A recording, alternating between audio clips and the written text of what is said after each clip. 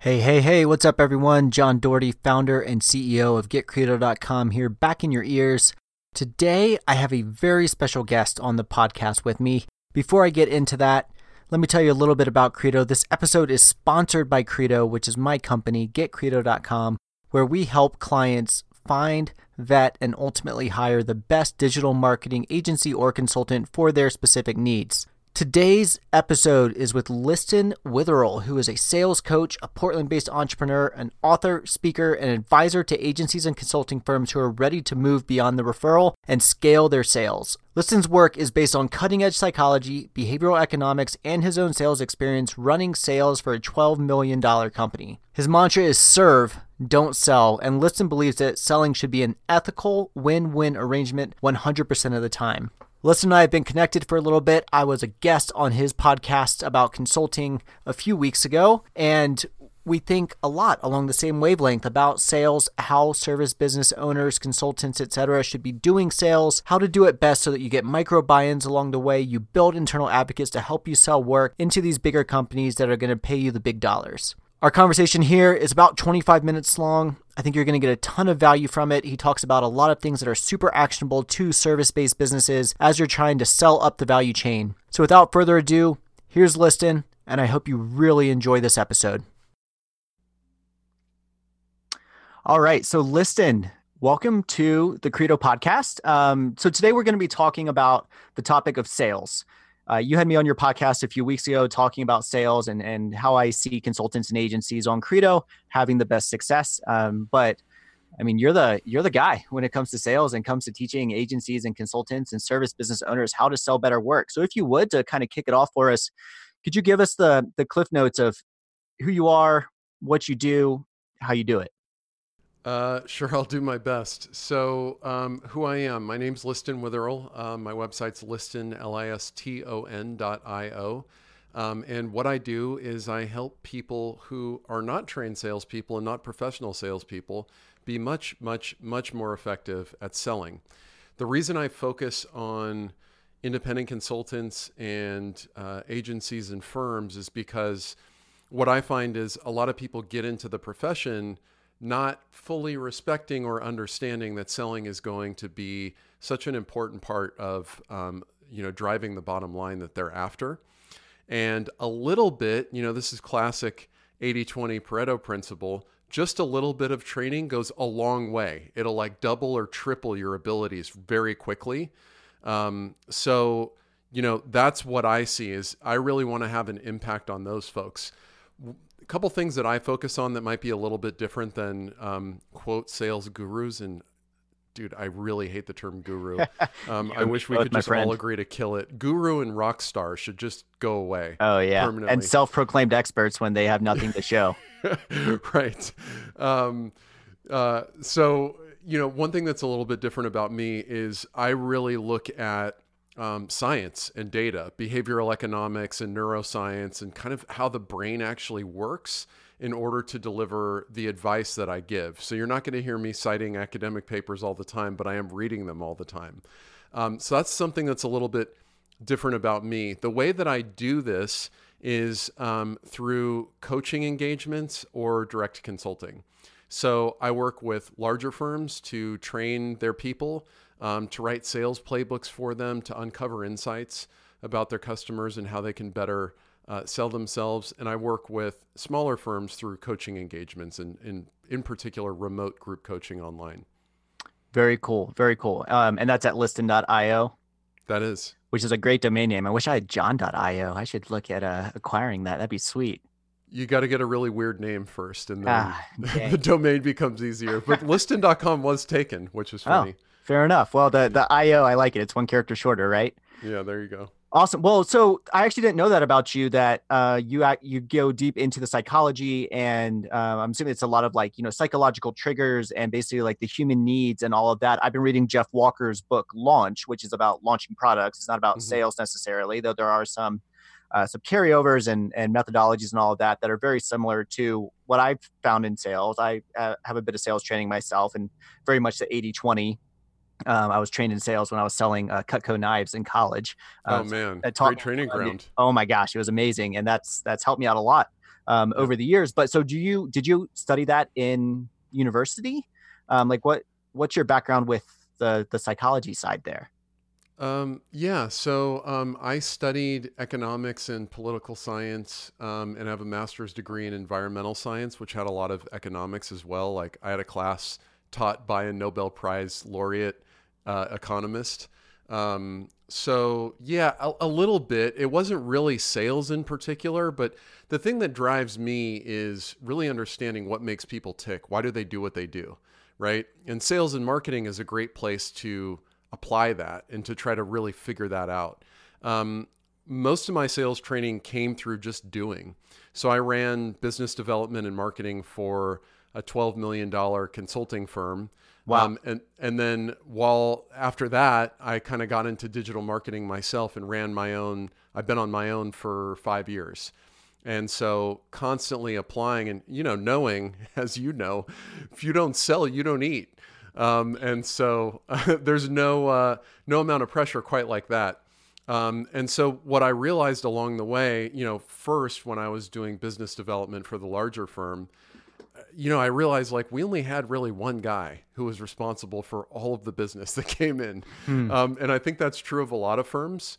And sometimes they don't even have one guy or one woman who's responsible for it all. They have one client connection who's brought in everything, and they're reliant on a Fortune 100 to just bring it all in. Yep. But I also And then they realized basically have a boss. exactly. Yeah. And it's, it looks like a business, but if anything happens to that one client, it doesn't feel like a business anymore. It feels like you've been part of a layoff. Yeah. So, I also found out that when I was competing against other people, one of the edges that I had when I was on my own was not that necessarily my work was so much better, but that I knew how to run the sales process and how to sell effectively. And that was the differentiator for me right up front. Awesome. Awesome. Yeah. We very much found that at Credo as well. When an agency has a set process that they go through, and I think we talked about my process that I teach, the Credo process that we teach our agencies and consultants on your show. But we've also found that when it's not take a piece of spaghetti and throw it against the wall and see what sticks, right? Right. Which I'm sure we all did in college. I think my college house had like spaghetti hanging from the walls because we were testing it for like a long time. It was really disgusting. But when you have that process, that is it's scalable, it's repeatable. You can teach it to others. So it's not just listen doing sales, but like you could hire other salespeople as the lead volume grew. You could teach them the process and know that they might not close. You might close 75%. They might close 65%, but it's better than them closing 20% and them like, literally costing you money as they're learning. You can just teach them the process and they can run with it and then test it a little bit as well, right? They have parameters, but test it a little bit. And if they find something that works well, then they can teach it to the rest of the team. But that process is what enables companies to scale. Well, not only that, I mean, opportunity cost, right? So if you're the owner of the business and you're the most effective salesperson, it doesn't really matter, right? Because if you need to grow sales and the only way to do that is by adding people, it's okay if they're not as effective as you. I'll give you an example. Woodrow Wilson, the US president, was a famously fast typist. He typed over 100 words per minute on an old analog typewriter. Wow. He was a faster typist than his secretary. Does that mean Woodrow Wilson typed all of his letters? No, right? Like he had bigger things to do with his time. So same goes for you as the owner of a company. If you're looking to, first of all, improve yourself and be in a position where you can teach someone else, you really need to have a process that starts to look repeatable and at least has core milestones that you want to hit every time. Totally. And also if you're not, a sales professional, right? I mean, you were, I'm not. But then if you have that process and you're kind of able to go through it, then, say I close 60%, right? Then I can go, and once my business gets to the point where I have that process, I can go and hire someone that is a sales professional. I did this 6 months ago, and he's basically like almost doubled our close rates. Like it's unbelievable because he is that professional. He knows it, right? But he could take the process that I know worked well and build upon that. And so, yeah, it makes it much more scalable, like as a business, which is amazing. So let's get into that, that sales process since you brought it up. So, One of the things that you've talked about, and that we, have kind of have riffed on. I've read some of your stuff as well. Is talk about the initial talk to us about the initial like discovery process, that initial call that you have. What should the approach be to that call and getting to know the client? So the goal of the discovery process really is to learn, right? And I think this is, you mentioned in the pre-call, you want to talk about mistakes people make. One of the biggest mistakes I see is people are pitching right off the bat, and everything's about them, right? So I've had this happen to me where I show up for a demo of software or to hire a coach or a consultant myself, and I show up to the first call and they just start really defensively promoting themselves, right? Here's why I'm so amazing. And I'm going to list all, basically I'm going to read my resume aloud to you. And first of all, that doesn't serve me at all, because the thing that I'm thinking is, well, you don't even know who the hell I am. Why, like, none of this may matter to me, right? So how can you deliver relevance to me without understanding first who I am? So the goal of the discovery process, and most people, I think, just to quantify it, we want to listen about 70% of the time and talk only 30% of the time, which means we have to ask great questions. And what we're really trying to figure out is what I call PGV: pain, goals, and value. What's causing the client pain that makes them think that they need some help right now? What are their goals that they're trying to achieve in solving that pain? And what value do those goals have? If they're able to achieve those goals, what would it be worth to them? Now, you don't necessarily have to quantify it. If you're listening to this, you may be trying to drive incremental traffic, which is a lot easier to quantify, but you may also be, selling logos, which is difficult to quantify. But there are emotional reasons people want it too, right? They may say, well, we want to be able to serve a different market and we feel that our overall position and brand image isn't there, right? So we need to update it. Well, that's a pretty strong reason, right? And so asking, we're moving up market. We're trying to target bigger customers. Our current logo that our CEO designed in Photoshop 5 years ago isn't doing it, isn't cutting it anymore. And so we're ready to invest some money as part of the bigger picture.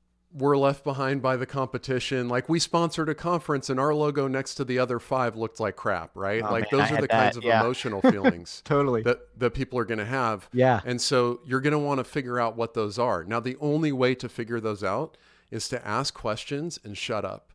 And then when they answer, ask a follow-up question, right? So I could go really deep into questioning strategies, but the real key thing for that discovery call is figuring out pain, goals, value. And this is really the overall discovery process. So there's something I call the physics of the sale, right? Okay. The more complicated, the more expensive the thing is that you sell, the more people on your buy side that are involved, the longer it's going to go, right? It's just by definition more difficult. So if you're selling to big companies, you're going to have to talk to legal and accounting and their boss, and they need to develop consensus internally with their team. Like, all of these things, you can't really circumvent that. So you may want to run multiple discovery processes, but the key idea is we really need to learn PGV, pain, goals, value, before we can ever pitch. And only then could we determine, is there a fit and should we take the time to pitch or write a proposal? Right. Totally. I like that PGV framework. Can you give me an example of a question? We don't need to go through all 3 of them, but a question that you would ask that a salesperson like yourself, if you're trying to sign a new client or you're trying to get a new, coaching client, right? A new agency to help them out with their sales process. What's a question that you would ask to get at the pain? So I always start very open-ended. I would just say, so tell me, what made you want to have this conversation today? Right? And they'll just riff on it. Right? And so if it's a coaching client, they may say something like, well, I just want to be better at sales. I just want to, have a process in place. I want to feel more confident when I'm talking to clients. And so if they said, I just want to be better at sales, I'd say, why do you think you're not good at sales? So I want to get layers down, right? Sure. Oh, well, I had this one deal go sideways, and they're going to start to tell me in more detail specifics about what's actually going on. And that's the stuff we want to get to. And then you can ask things like, they had one sale go sideways. You can ask, well, like, have you gotten that same feedback from from others that you've pitched? Or have you seen this a few times? And exactly. Right. Is it a real trend? How much business is it costing you? Like, all these things we want to figure out. We don't want to just know, overall, like, what is the problem, right? Because Sure. for like a Get Credo customer, they would, the problem, quote unquote, is we want more business. Right. Well, okay, but that that means probably Why? 15 different things to Sure. all the customers you have. So Sure. we want to figure out the specifics. And, I just want to mention that this advice is really targeted at people selling more bespoke services and more higher end services. So Sure. 5,000 or more, 10,000 or more, something like that. Totally, totally. No, and that completely makes sense. And we've seen the same thing with Credo, where a $1,500 audit is going to sign pretty quick, or a $700 audit is going to sign really quick. Though we don't really take those, we don't really refer those along. But yeah, we've in the past. So a few years ago, I had a slightly a different model for Credo, and I had people that would sign up, they would be on, and 3 weeks later they would churn out, and I'm like, what happened? You contacted like the people I told you you were going to be able to contact. I, hit what I sold you. And they're like, yeah, but we haven't closed anything. And I'm Hmm. like, these are $5,000 deals here. Like if you expect that to close in 2 weeks, like then, expectations are at minimum mismanaged there. Right. Yeah. But then also, I hadn't done a good job of teaching them the process. It's going to take longer, for bigger projects as opposed to smaller projects, that sort of thing. Um, is the process for when you go from someone that is doing the a 1,500, well, actually, let me ask the question a different way.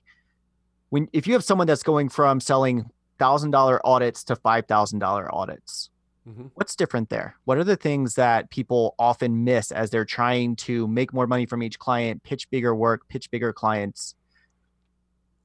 Well, there's lots of things, right? So, like, the overall value has to be greater that you're delivering. So, your packaging matters a lot more now. Your overall sort of disposition, your confidence will affect your ability to sell that. But I think the most important thing is from the client side, they're taking on greater risk, right? So, Right. like, this is the thing that most people miss about selling is if you just have a little bit of empathy. I know it's hard, especially for us men, but if you just have a little bit of empathy about how you would feel in that situation, you don't want to be ripped off, right? You don't want to be in a situation where you feel regret. And you, especially as a business owner, I can tell you, I don't want to waste my time, right? So the Definitely. greater cost to me of spending $5,000, while that is real money, I don't want to lose the 3 months that's going to go into that project. Right. And so those are all very, very real risks.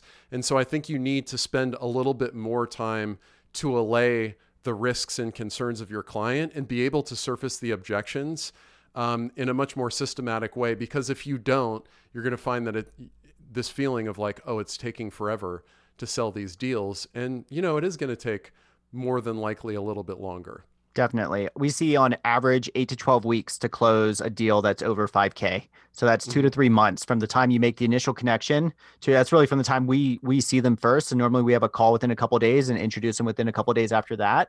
So really it's like 7 to 11 weeks from the time we introduce them that they actually close. That's Yep. pretty common, like across the board. I've seen that in other, for just for my own consulting, right? Past companies I've worked at, that sort of thing. I think another part there is realizing who the client, who the point of contact is, the person you're speaking with. Because in these bigger engagements, it's Yeah. often, a director of marketing that asks their like junior marketing manager to go research agencies. Right. So they're just having calls, they're cranking through like 20 of them and trying to put together a short list and that sort of stuff. And if you're trying to pitch, James, who's the junior marketing manager, but really Sally is the director of marketing that holds the purse strings and actually is going to be the person working on the project, you're off base. So there comes in some like salesmanship there with who are you? Why am I speaking with you? Are you the one making the decision? That sort of stuff. But maybe that doesn't happen on the initial discovery call, right? Well, so yeah, so this is dependent on the process and who you're selling to, right? So like I can't give you one single piece of advice that's going to apply to everybody, but what is true for sure in your scenario is if you're pitching the junior person who's basically like a step above an intern responsibility wise, you just don't know your business very well. That's your fault, right? So if you're talking to James, but Sally is the person you need to get to, first of all, you can figure that out on LinkedIn. So do a little bit of homework. And when you're talking to James, one of the questions you would always ask, and I would do this early on, is tell me how the process will work for you to make a decision about who you're going to bring in to help you with this. And then James will tell you, well, I'm collecting some information right now. I need to go back and talk to Sally about it. Great. So for me to continue this conversation, I'd really like to get Sally on the phone the next time we talk. Would you be open to that? Right? And now we want to go directly to the decision maker. The larger the company, you're never going to be able to talk to everybody. And you're going to have to put a champion or influencer in the position to sell on your behalf generally, right? Because they're going to go drive consensus. But, that's something that you definitely need to consider very, very early on is who's writing the damn check. Definitely. I love two things about what you just said, Liston. One is like, it's your fault, right? Like tough love there. But like, if you're not figuring that out on that call and like you're pitching the junior marketing manager who has no internal cachet, right? That is 100% your fault right there. That's not the agency's fault. It's not the it's not the client's fault. It's not the, the person that referred it to you. It's not their fault. Like that is your fault straight up right there. And the second one is the internal advocate. I forget the influencer, I think is what you said, but like James, the junior marketing manager, as I said, no internal cachet. He probably doesn't have direct access, to the CFO and whatever, but Sally, the director of marketing, she does, right? And she might have her budget, but maybe what you're telling her she needs and what she agrees she needs is more than she has outlined. So she has to go talk to her boss, the CEO, right? Or the VP of marketing. I'll give you a current example, right? So I have a prospect, and I've been working this deal for months now, like 5 months almost. And it's a large company, mid-market, like multi-billion-dollar market cap company. Good for you. And the person I'm talking to is a global VP. Like she's a big deal at the company, but she still needs to go drive consensus with 5 of her peers, right? So I don't have access to all of them. Nor should you. Yeah. Right. Well, she there's also the bit about like, let's not overcomplicate it because they have their own internal process. But I have to help her sell on my behalf. Right. And really put her in a position to say, hey, we're on a team together. We both want to get this project done. What's the best way to do that? How are we going to get other people to say yes to this? Definitely. I love that. So tell me about getting that person to be on your team, to be your internal advocate, to help you sell internally. You've talked a little bit in the past, on your site about storytelling and telling a compelling story. Does that fit into this as well, as you're establishing what the problems and the goals are and getting this person on board to then, make it a no-brainer for, other global VPs to go like, yep, check, let's write a huge check right here. Yes. Thanks for doing your homework, by the way, on my website. So yeah, there's a few different things. Storytelling definitely plays a big role in it, but I also want to create investment and ownership in my influencer, right? So like one way I do that, and there's kind of many steps you can do along the way. So like what I like to do before I ever write a proposal is I'll put together a mind map or just a quick little Google Doc where I jot down like, here are the main beats of what we talked about, and here's what I understand you want. Am I on track? And they're going to read it and give you feedback, right? So now they feel some ownership over how this whole thing is taking shape, right? And we have a reference point. If in the future they're like, oh no, we don't want that thing in your proposal, and I'm like, well, what changed? Because 3 weeks ago we talked about this specifically, right? So you reiterated that you wanted me to include that. So let's talk about that. Exactly. So having them feel invested and some ownership over the way the thing takes shape, I think is a really big step. And the more time commitments you can get from them and the sort of more feedback loops you can put into the system, the better it's going to be. I 100% agree. I call that a micro buy-in. And I teach all of our agencies and consultants that after even the initial discovery call, send them a recap. This is what we discussed. Get them to reply and say like, yes, that looks good. And then you reply with, okay, cool. Let's hop on a longer call and go deeper on it. And then getting them to do that after that longer strategy call, getting them to buy in. Cause then it goes from like, this brand name is pitching us on doing some SEO work for us to like, Rick is at this agency is pitching us on doing this specific work. And I really like Rick. So let's look at his proposal first, right? Well, and we want to give them the impression like, I can't get this anywhere else, yes. Right? Like we want position ourselves as the only person who can deliver this exact thing. And one of the ways is to start making it feel a little bit more custom and making it feel like an experience that they're part of. Definitely. And so, I think, you asked about big mistakes people make. And going back to that topic, I think a lot of people will write a standard proposal in what's supposed to be a custom consulting and large consulting relationship. They're sending out the standard proposal after one single call, and that is just an absolute mistake. And now you're going to pay for it when it comes to negotiation and when it comes to expectations at the end, right? So I would be an advocate of working in a few more steps before you go to the trouble of writing that proposal. Absolutely. I actually get, and we're working on this within Credo as well, about getting that buy-in a couple of times first, and then basically asking them if they would like a proposal. Yes. Proposing to them exactly what you just told them you're going to propose to them, in which case the proposal becomes a formality to get to the contract. So one thing I tell all my clients is I don't want to see any surprises in the proposal, right? Yes. So you should not be covering any new ground in that document, because if you are, you're now opening yourself up to restart the conversation almost from scratch. Definitely. And certainly opening yourself up to all forms of negotiation that you really don't want a part of. Definitely. And so, yes, I agree. Verbal buy-in from the client where the proposal is just a reflection of your conversation is the way to go. And when we're already talking about sales processes that are taking 6, 8, 12, in your case, 20 weeks in this one that you're working on right now? I measure it in months now. Yeah, we're almost at that months, point. right? We're not even measuring it in weeks. Like you're halfway to having a child at that point, right? Like that is, if you leave that door open for them to restart it, it might take you 9 months to close that deal as opposed to 5 months, 5.5 months. And so, there's a lot more pre-work that has to happen there up front in order to, to kind of lock it down and set yourself apart from the noise. Don't let yourself just become another, one of the 10 agencies that they're speaking with. You want to be that, Listen was awesome. Let's Listen's at the top of the short list, right? You can be on the short list. If they have to have a short list, you have to be on the short list, but be at the top of the short list. That's right. Cool. Well, listen, this has been super, super helpful. I feel like you and I could sit and riff on sales and psychology and all of that a lot. So next time I'm in Portland, beer or coffee is on me.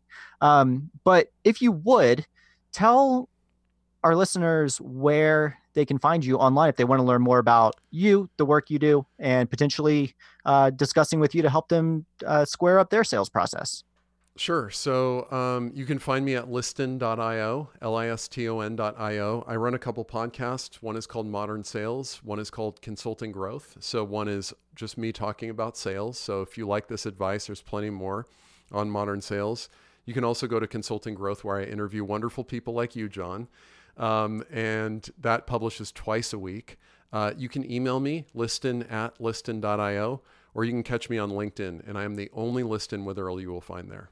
Wow. Fantastic. Fantastic. And I am actually subscribed to both of those podcasts and listen to them actively, awesome. And have learned a ton. So listen, thank you so much for being on the show. It has been an absolute pleasure. I know I learned a lot. I hope everyone listening has learned a lot, and keep being awesome, man. Keep helping companies grow.